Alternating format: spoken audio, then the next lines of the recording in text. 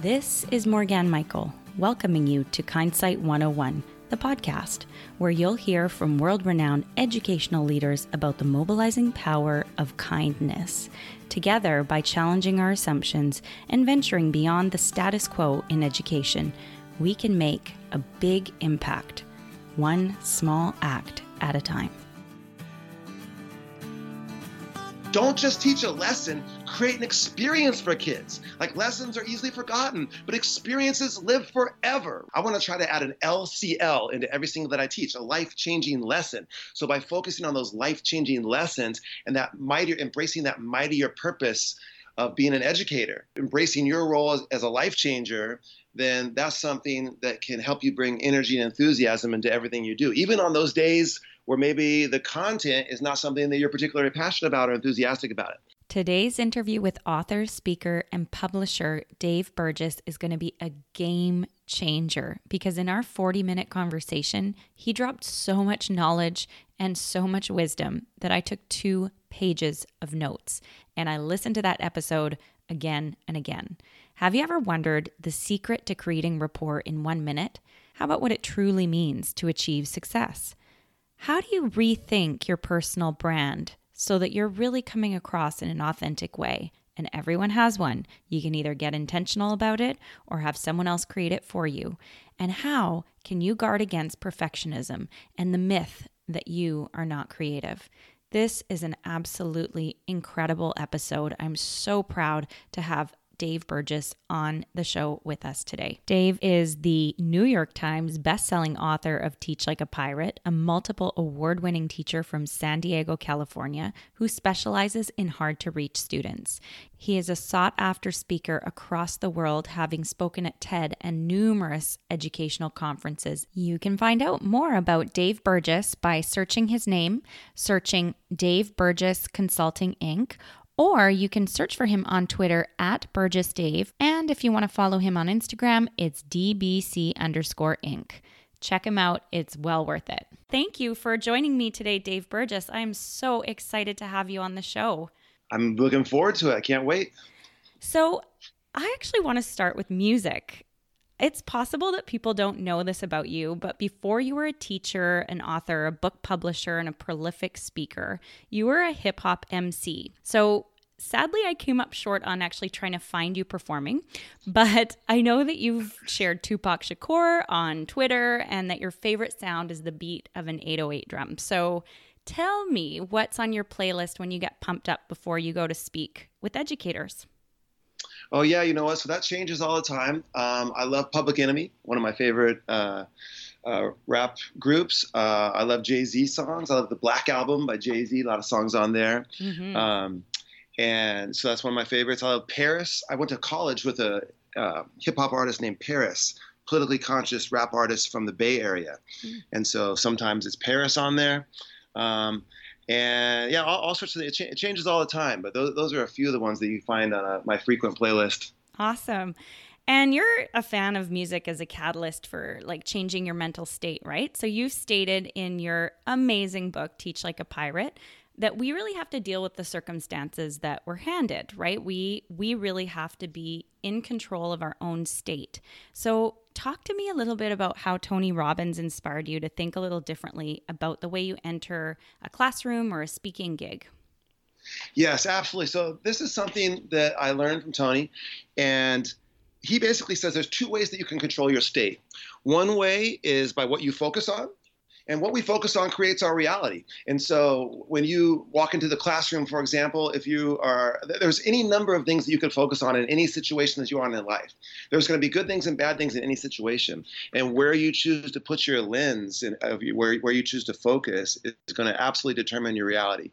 And so where I choose to focus on creating empowering experiences for kids, life-changing lessons, I call them adding LCLs. I want to try to add an LCL into every single that I teach, a life-changing lesson. So by focusing on those life-changing lessons and embracing that mightier purpose of being an educator, of embracing your role as a life changer, then that's something that can help you bring energy and enthusiasm into everything you do. Even on those days where maybe the content is not something that you're particularly passionate about or enthusiastic about it.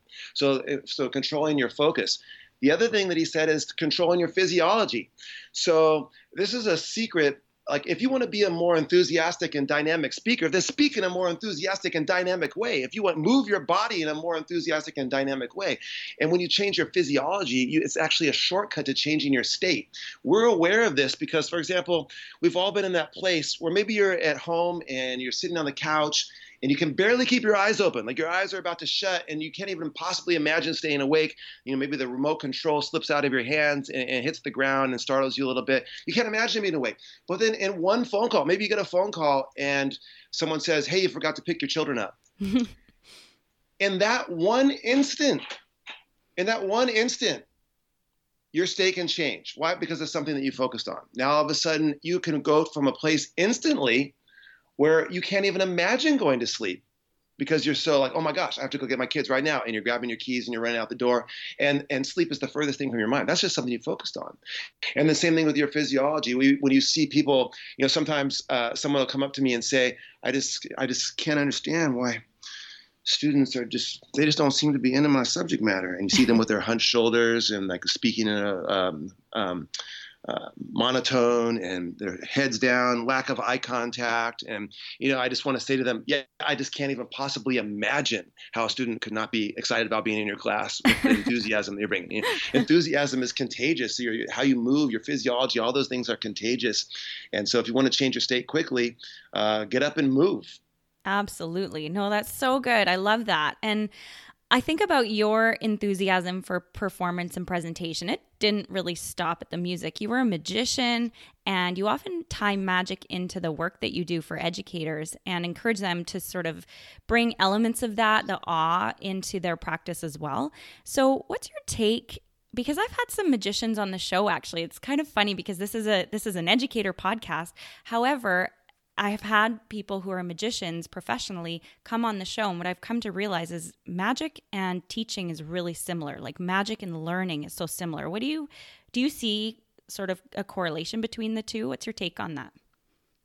Absolutely. So I think it goes to the presentational aspect of teaching. And so in Teach Like a Pirate, I talk about there's a triple Venn diagram of teaching. Mm-hmm. One of those circles is content. We have to have that circle or we're just entertainers or babysitters, right? But there's all sorts of ways you can learn your content. Then there's this other circle of techniques and methods. And we have this whole toolbox of techniques and methods that we get as teachers from, trainings, conferences, from our colleagues and credential programs, all these different things, right? And so there's those two circles. But then there's this third circle that people don't talk about, that third circle of presentation. So yeah, your content and you have all these techniques and methods, but now how are you going to present it in such a way that's engaging for kids? How are you going to present it in such a way that is relevant for them? How are you going to present it in such a way that it draws them almost magically or magnetically into what you're doing in your class? That's the third circle that I like to talk about with Teach Like a Pirate. And so the same thing can be true of a magician. Like a magician has the content of their trick, they have their techniques and methods, maybe sleight of hand. And a lot of those things are invisible to the audience, right? And they're designed to be invisible to the audience. Mm-hmm. But then you can have someone who's very highly skilled technically as a magician, but they fail in front of an audience because they don't focus enough on the presentational aspects. Mm-hmm. And so that's how you can always tell like an amateur magician from a professional magician. Is an amateur magician might have the skill set of the professional, but the professional also has the presentation, which draws the audience in. And I think the same thing is true as teachers. So a lot of teachers know the techniques, a lot of teachers know the content, but the really top teachers are the one that also know that presentation is a big part of what we do as well. Yes, I think that's so important. And actually, part of it too is that connecting with the audience, right? Building that rapport. And you're so good at that. I mean, just in any video that I've seen, you bring the energy and you pull people in and you create that sense of rapport. And it does feel like it's a hard thing to do if you're not used to it. And it probably comes from a sense of empathy too, like being able to put yourself in someone else's shoes. Do you have any maybe tips or tricks for people who want to get better at building rapport with their students or even with their colleagues and other stakeholders in the educational community? Yeah, so I think that a lot of rapport happens around the edges in a classroom. So one of my favorite things I like to say is that 1 minute spent informally with a student is worth 10 hours of class time. So 1 minute in a conversation with a student, it's that student that shows up early in your classroom, the one that is hanging out around the desk, the conversation you have in the hallway with the student, the conversation you have at the snack stand when you show up at the extracurricular event, or in the stands, or in the parking lot at the football game. Like all that time around the edges is when you can really build strong rapport and relationships with kids. Coaches know this. People that run programs like musical programs and theater, they know this. One of the reasons that they have such strong bonds with students is because there's so much edge time. There's, bus trips to games and to events and stretching out in the hallway before you go into the gym if you're a basketball coach or whatever. They have lots of time with students around the edges, right? And classroom teachers don't have that same amount of edge time, and so they have to always be looking for ways that they can build some of that time in and take advantage and capitalize on some of that time. That's why, for example, my first lesson of the whole school year is the Play-Doh lesson, where oddly enough, the teacher does very little. It's the kids have a chance to make and create with their Play-Doh something that's somehow representative of them, and that frees the teacher up to go around and have an individual conversation with every single kid at their desk on the very first day of school. The very first day of school, you get to have an informal conversation one-on-one at the desk with a student about something that they're creating and learn something a little bit about them. And so I think that's important to try to grasp as much of that edge time as we can. Absolutely. And speaking of coaching, because I know that this is something that you have a background in, you actually worked with John Wooden, for 3 summers, I believe, doing the basketball camps with him. And I think about the way that I've listened to many podcasts and interviews with him. Actually, Tony Robbins interviews him in this amazing 2-part series. And his philosophy in life was pretty remarkable. What did you pull from your experience with him that you carried into your philosophy around teaching like a pirate? Yeah, so my very first job ever was working 3 summers for John Wooden at his basketball camps. And so that was an incredible experience. I got to see him interact with campers and with parents week after week after week for 3 summers.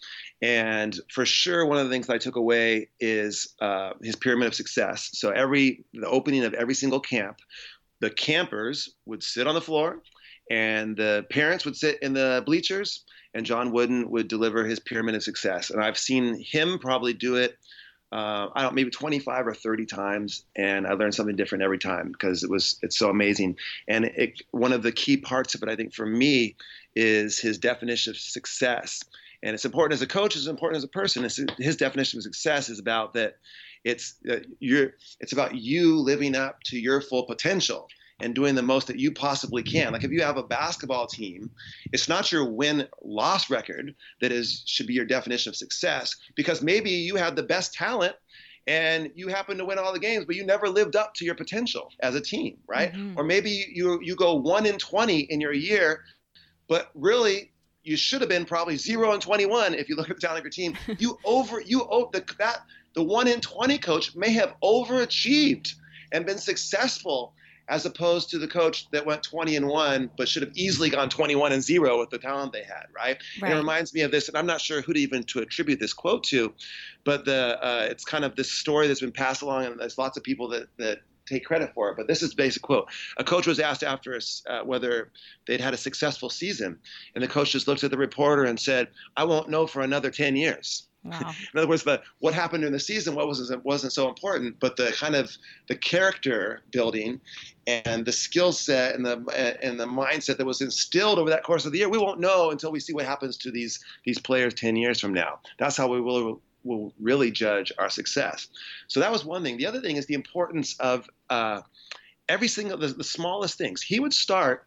Now this sounds ridiculous for a Division I, maybe the best basketball coach of all time, right? Mm-hmm. National championships year after year after year. He started every single team and camp showing kids how to put their socks on. Really? And showing them how to put their socks on and how to smooth out the wrinkles from the bottom, not to get blisters and things like this.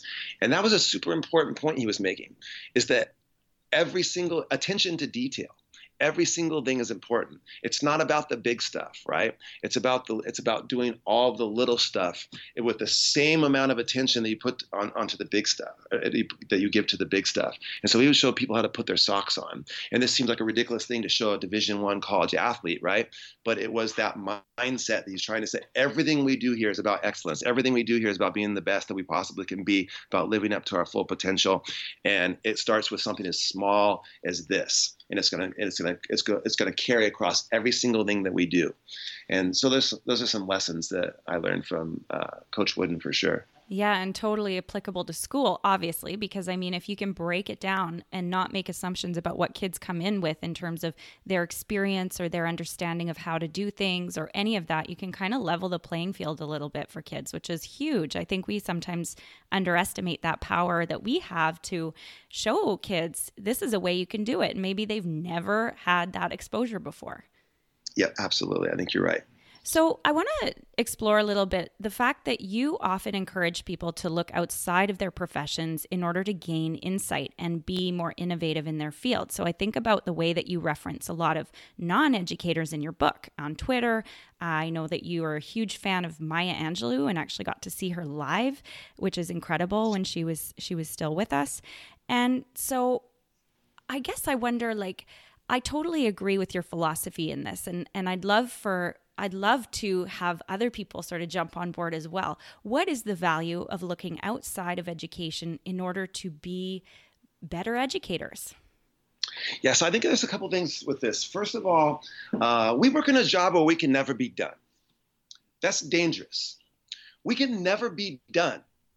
Like, when was the last time you ever heard a teacher say, I've actually got everything all set for the next few weeks? Like, it just doesn't happen, right? Yeah, There's sure. always something more that we could do. Plus, we know how important what we do is. That's a dangerous combination because it makes us feel guilty at time that we spend outside of education.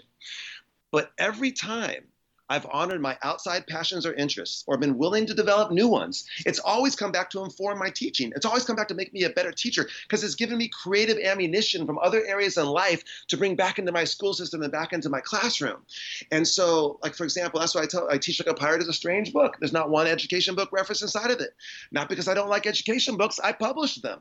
It's because that's not where it came from. It was my background. You mentioned several already. My background as a coach influenced how I break down instruction and how I give feedback to students. My background as a magician influenced my sense of staging and showmanship and incorporation of props and things like this. My background as a marketer and entrepreneur influenced how a marketer creates buzz for a new product or service. I create buzz for my lessons. I'm using marketing techniques in the classroom. My background as an MC, like if you were to see me do a professional development workshop, you would quickly, you might ask yourself, wait a second, is this a professional development or is this a show? Like, what if I just walked in here right now? Mm-hmm. And so, because my background as an MC has influenced my speaking style. I'm a person who's used to speaking in a fast and flourishy way on a microphone in front of people. And so all those things have influenced my speaking style. And so what I try to encourage teachers is all those things have come together to create the best me.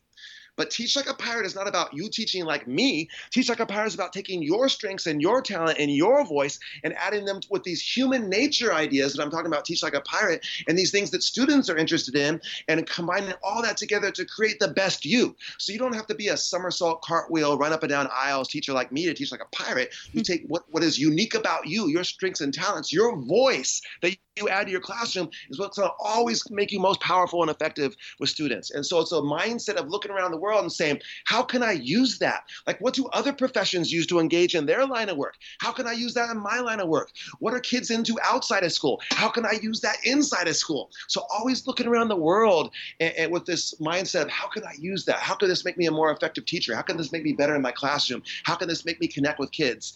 And so, or help me connect with kids. And so that's kind of the mindset that I look at it with.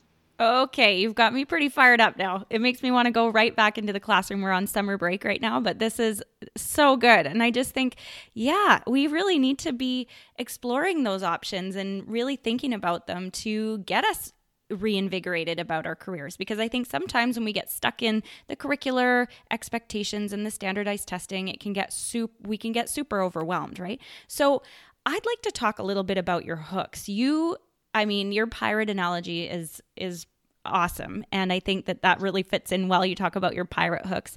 And these are some of the ways that you basically open it up so that people can really delve into their practice and access a particular tip or a question that can drive them just a little further in that creativity. Because I think sometimes people think they're inherently uncreative, right? So can you, I know there are so many, I think there's 30 or more hooks that you offer in the book, along with questions that really probe people to go further. Can you share one or two of your favorite hooks that really, as you say, put handles on learning? So like that Velcro that really makes stuff stick? Yeah. So for example, I have one called the teaser hook. And this ties into, it could be the board message hook. It could be, there's all sorts of things that ties together with this. But basically it comes down to this. And it's that, like I don't put my steak down on a cold grill. Because when you drop your steak on a cold grill, nothing happens, right? Yeah. I put my steak down, I preheat my grill. Because when you drop your steak on a preheated grill, what happens? It sizzles. It sizzles. All right, it sizzles. I want my content to sizzle when I drop it. So I always preheat the grill, building up mystery, curiosity, buzz, anticipation before we begin. So it could be as simple as, what do you say? What are you going to say today that makes them excited and have a sense of anticipation, a buzz about what's going to happen tomorrow? So what do you say when they're leaving the room that's going to make them excited about tomorrow? What do you have written on your board when they walk in that has them going like, oh my God, what does she mean by that? Like, I wonder what we're going to be talking about today. Or what do you have like on display at the front of your room? The box that says do not open until 10:15 on and the people, what's inside that box? Like, well, I guess we're not going to know until 10:15, right? And then you see the kids watching as it hits 10:14 and tick, tick, tick, tick, tick, right? And you see all the eyes up at the clock, right? And so that's an example of the teaser hook. It's things that how can you create mystery, curiosity, buzz, and anticipation, right? We always preheat the grill.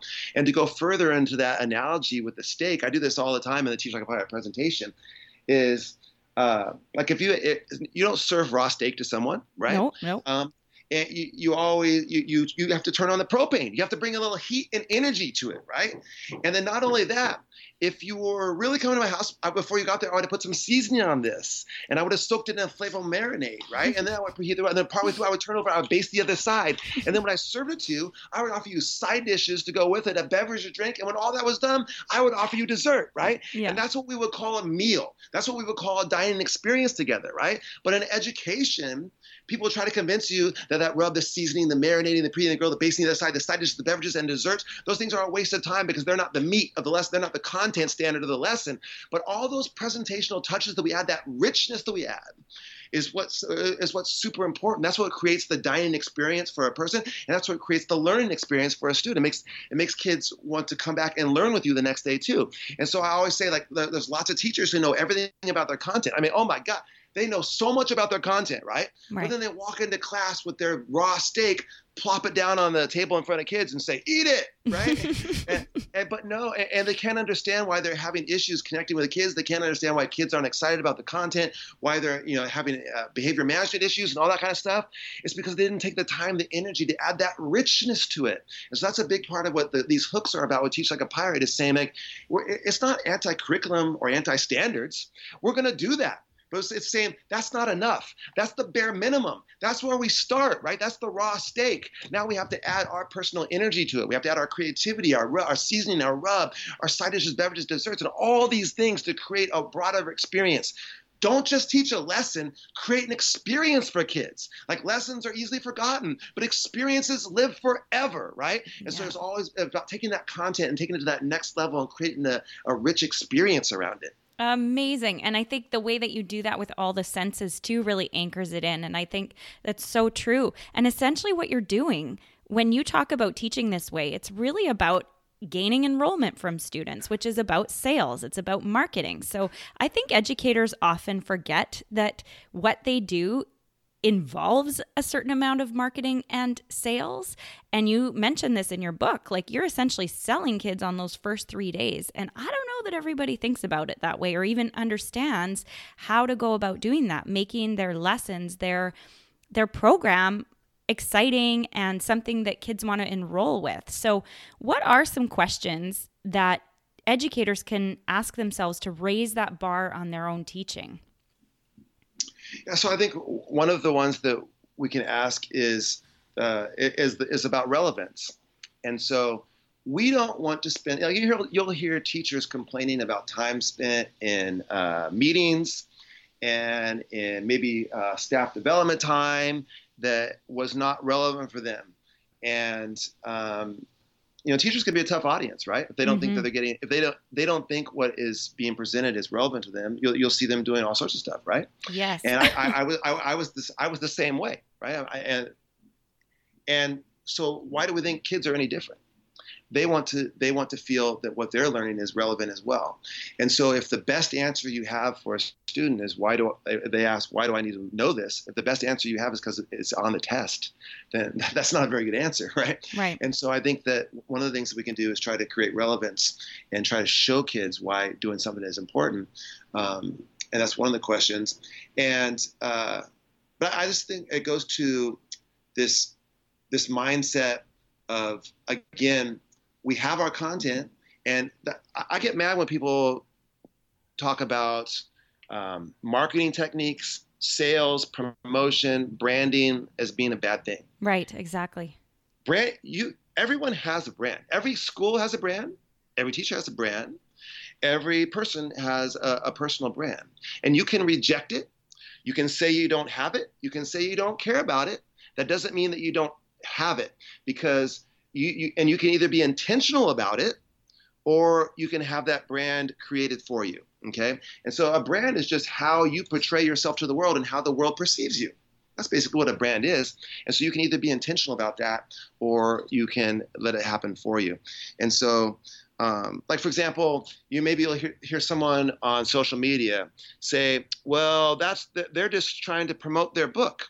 Mm-hmm. Or they're just trying to promote their podcast or their professional development speaking or whatever it might be. And I push back on this all the time, because listen, if you, like, I'll tell an author, look, you have a book, right? Do you think you did powerful work? And obviously the answer is going to be yes, right? Do you think that teachers will be better off if they read your book? And of course their answer is yes. Mm-hmm. And so I said, well, then listen, it's not just okay for you to share it. You have a moral imperative to share it. Right. And not only do you have a moral imperative to share it, you have a moral imperative to get good at sharing it too, and to do all the work that's necessary to learn about that marketing and entrepreneurship and all these, and promotion and things like this, to get good at sharing it. Because if you believe that your message getting into more people's hands would be a positive thing, and you don't do what's necessary to do that because of some issue you have with not wanting to stand out or feeling like self-promotion or egotistical, then that's a problem. And I'll tell you a story that I really, if someone's really resistant to this, this is an over-the-top story, but I'm kind of an over-the-top person, right? I say, like, if you're at a party, if you're standing at a crowded party, and someone on the other side of the room drops down to the ground and stops breathing, and you know CPR, would it be egotistical or self-promotional for you to make it known very clearly that you could help that person? Of course, if you pushed your way through the crowd to get over there, would people think that you were being a bully, or being like, oh my gosh, look at them, they're always trying to stand out at a party and be the life of the party, right? No, of course, they would treat you as a hero when you arrive, because you had exactly what that person needed at that moment, at that time, in order to save them. And so the same thing is true. If you have something that you think can help other people, it's not just okay to share it. You have a moral imperative to share it. And so I really try to push back on this idea that people are being promotional. If you have something that's good, it's like Dan Pink talks about in To Sell Is Human, right? It's that the stereotype of the salesperson is someone who's trying to get you to buy something that you don't want and that you don't need, right? Well, of course that's bad. But if you have something that can help other people, and you do the work that's necessary to get it into their hands at a fair price, and you're giving them more value than what they're giving back in return, then that's not a bad interaction. That's a positive interaction that should be encouraged in the world, not discouraged. What do you think? Why do you think people are reticent to share? I mean, you kind of touched on it, but it's almost like the unwillingness to shine your light. What do you think's behind that, when people are sort of not able to step into who they fully are on the world stage like that? So I think it comes from a couple of things. One, they're afraid that possibly they're going to become a target. Mm-hmm. Which is in some cases true again. And that if you put your work into the world, not everyone's going to like it. But the cool thing is not everybody needs to like it. Mm-hmm. And so when someone says, and this is something that I learned from Seth Godin, Yes. and he talks about like Amazon reviews, and if you look at any book that maybe go look at your favorite books, no matter what the topic is, and look at the Amazon reviews. No matter, it could be the book that changed your life, but yet there's someone who gave it a 1-star. There's going to be a whole group of people who gave a 1-star review and said it was the most horrific thing in the history of the world. But it was a book that changed your life. And so like his attitude is that what you say when you see that is say, okay, well, I didn't write it for them. The book was not for them. And so a book doesn't have to be for everybody. Write the book for the people that you're trying to reach, for your audience, right? And then if other people don't get it, that's okay. It wasn't for them. That just shows that it wasn't for them. And but you'll see like on social media sometimes, like if I see something I don't like on social media, I have this amazing technique that I've learned. You know what I can do? I can scroll. I can scroll past it, right? And I can find stuff that I do like and I can find the people that I am, like my crew. But other people, when they see something they don't like on social media, they have this unbelievable like need to think that they have to tell the whole world that they don't like it and to be upset because somebody said something or put something in the world that they didn't like, right? And when I see that, I just scroll. Yeah. And so I don't understand why that's such a difficult concept for people. I just think that's so brilliant. I think you dropped some real nuggets of wisdom right there. And I'm a big Seth Godin fan. I coach for him online and love that approach. I think it's changed my life, that idea that you do not have to be for everybody and you don't have to wait for people to pick you. I think it's a fundamental game changer. And absolutely. I think a lot of it is rooted in this sense of perfectionism. And when I saw in your book that you had the Teddy Roosevelt quote and you talked about perfectionism, I was like, oh my gosh, this is literally the book that every teacher does need to read. That is such an important piece, that idea that really nobody really gets to have a say on your work unless they're in there in the arena, getting dirty, getting beat up, being imperfect alongside you. What's your take on perfectionism and our limitations because of it? Yeah. So perfectionism is one of the biggest things that stifles people's creativity. And it's they don't put work into the world because they say, well, it's not quite right yet. Well, it's never going to be right. The timing's never going to be right. The work is never going to be perfect. And so if that is your standard, then that's that you're using that to hide from the world. And that's that's very central to Seth's work as well, right? Mm-hmm. Is that people will often say that no, I'm working on this. Like I'm doing the work. Well, what they're really doing is they're hiding behind the idea that they're using perfectionism as a way to hide. Mm-hmm. And this is like he always recommends the War of Art, which is a fantastic book. And they talk about that in that book as well as being the resistance, right? There's all these things that will come to you as the resistance, and they seem plausible. You make them sound plausible in your mind.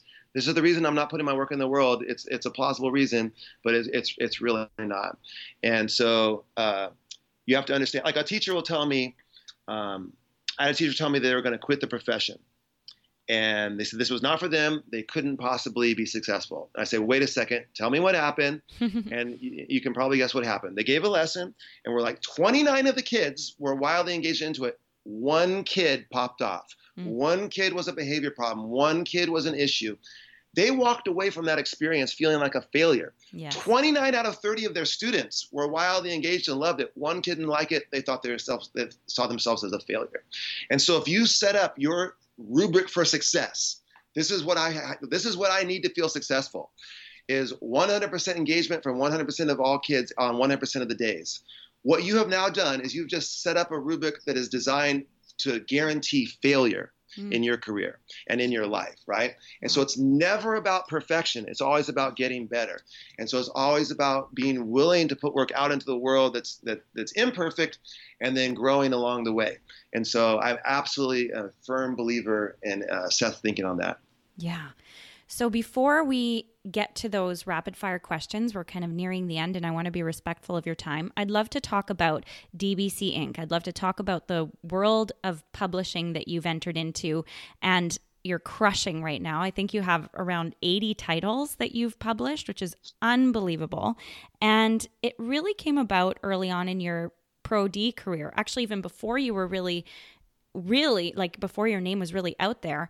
And a book publisher had approached you with a book deal, and you looked into the fine print and decided it would be way better to self-publish, and you went on to publish other books. I'd love for you to talk about that process a little bit and some of the things that you look for in potential new books. Yeah, so a lot of times innovation comes out of frustration. And it comes out of, and this is, Tim Ferriss has a quote that I love. Basically, he says, as an entrepreneur, one of the things that you should do is to scratch your own itch. Yeah. And so you should, a great place to look for entrepreneurial ideas is to solve problems that you have. Because if you have that problem, not only are you expert in what would be necessary to solve it, you can probably guarantee that if you're having that problem, other people are having that same issue as well. And so if you can solve it for yourself, there's probably other people that would be interested. And so I took that entrepreneurial idea, and so I was frustrated by the publishing industry. I think it's based on an outdated model. And so whenever you see something that's based on an outdated model, it's time to disrupt it. So we said we're gonna disrupt this publishing industry. And so we took I wrote Teach Like a Pirate, and we published it right from a laptop at the kitchen table, right off the kitchen table. Wow.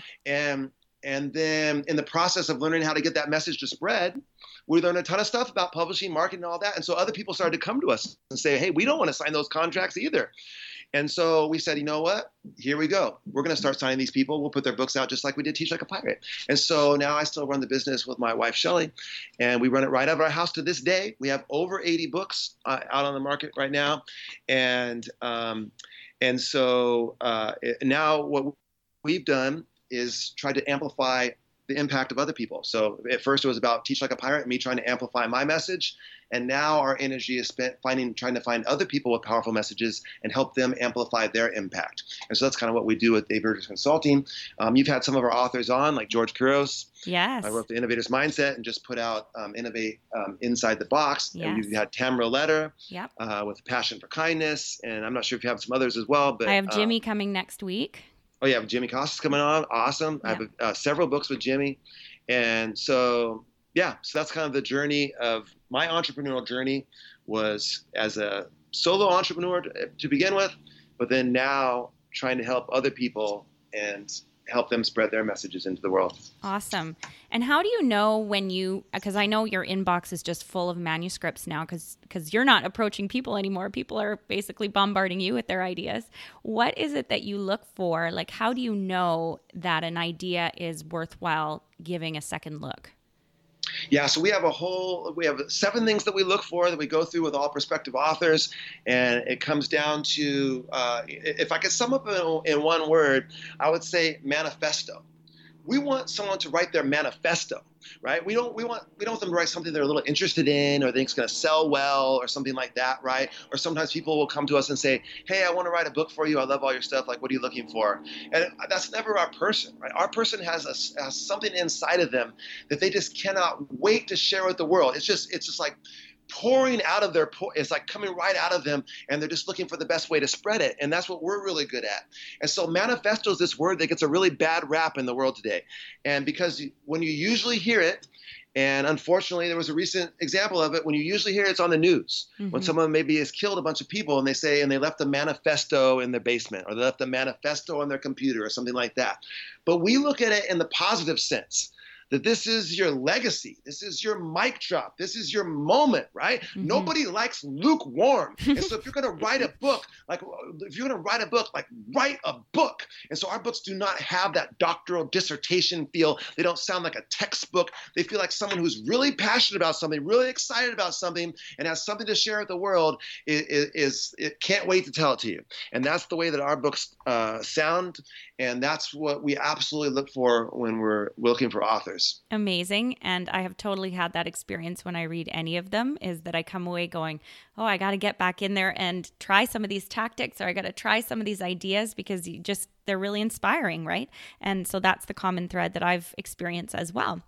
So I do want to zip to the rapid fire questions, but before I do, I just want to give you a chance to tell us where people can find you and your work. Absolutely. So I'm on Twitter at Burgess Dave. My name just flipped around to Burgess Dave. The hashtag people often use is TLAP for Teach Like a Pirate. TLAP. It's a worldwide community of educators. If you're an Instagram person, you can find me at DBC_INC. DBC for Dave Burgess Consulting _Inc. And I'm at daveburgess.com. And also you can find the company at daveburgessconsulting.com. Awesome. And before we do, did you want to add anything? Is there anything that we missed that you'd like to leave the listeners with in terms of a message or something to keep their mind on as they follow through the week?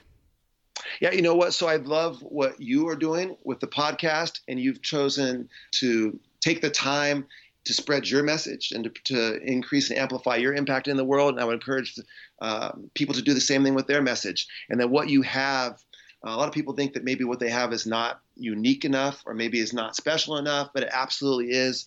And so I encourage you to ship your work, whether if you're a writer, write, if you're a speaker, speak, if you're a podcaster, podcast, but whatever it is, get your work out into the world.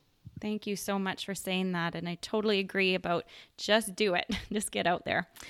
What does kindness mean to you? I think I'm going to take a different tact on it. I'm going to tell you what kindness does not mean to me. Kindness does not mean weakness. And I see some people trying to portray it as weakness, or if someone is pushing kindness, they think that maybe doesn't mean that they are willing to stand up to oppression or to fight for social justice or any of those things. And these things, it's a false dichotomy that people have created. Some people have created around kindness. There's absolute strength in kindness. And when Brene Brown talks about the courage there is in vulnerability, for example. Mm-hmm. And so I think some people have misunderstood, like some people see vulnerability as weakness when actually there's incredible strength and courage behind it. I think the same thing is true of kindness, and kindness absolutely can change the world. And so I think I would go with the opposite side of that one. Awesome. What one skill or superpower do you think an educator needs to lead with in order to be effective? It's actually one that you mentioned earlier in the podcast, and I think it's empathy. The ability to see things from other people's perspective and to put themselves in other people's shoes. As teachers, I think that's so important with our students, and as leaders with those that we lead and those that are following us. So I think empathy. And Dave, what quote would you print on one of those quote cups that could be sold in bookstores around the world? We also foreshadowed this one too, because one of my favorite quotes in the world comes from Seth Godin. And so it's reject the tyranny of pick yourself. Yes, I love that quote too. Dave Burgess, this has been a total pleasure, an absolute inspiration, and I feel really excited for this upcoming year. Thank you so much for bringing your energy and sharing so much wisdom with us. Thank you so much for having me on the show. I love your show. I listen to it all the time, and it was an honor to be on it. I want to thank you for the wonderful reviews that you've left for this podcast on iTunes. Your reviews make a big difference in helping other educators find this show. If you think that I'm doing good work here and you'd like others to get inspired and join our 21-day kindness challenge and movement, I'd love it if you would take a minute, head over to iTunes and leave a review. Thank you so much. This has been another episode of Kindsight 101, the podcast. For links to resources mentioned in this episode, visit smallactbigimpact.com and click on our podcast and choose this episode number. Now, I'd love to give my audience a heads up about my new book, which will provide ideas, actionable strategies, and inquiry-based approaches to creating a kinder classroom through serving the community. Subscribe to my blog for more information. Now, I would love to hear from you. What's the biggest insight that you gained from this conversation? Head over to our website, smallactbigimpact.com, leave a comment on our podcast page, or tag and connect with us on social media with the hashtag SmallActBigImpact to share your inspiring story of kindness. Can't wait to hear from you.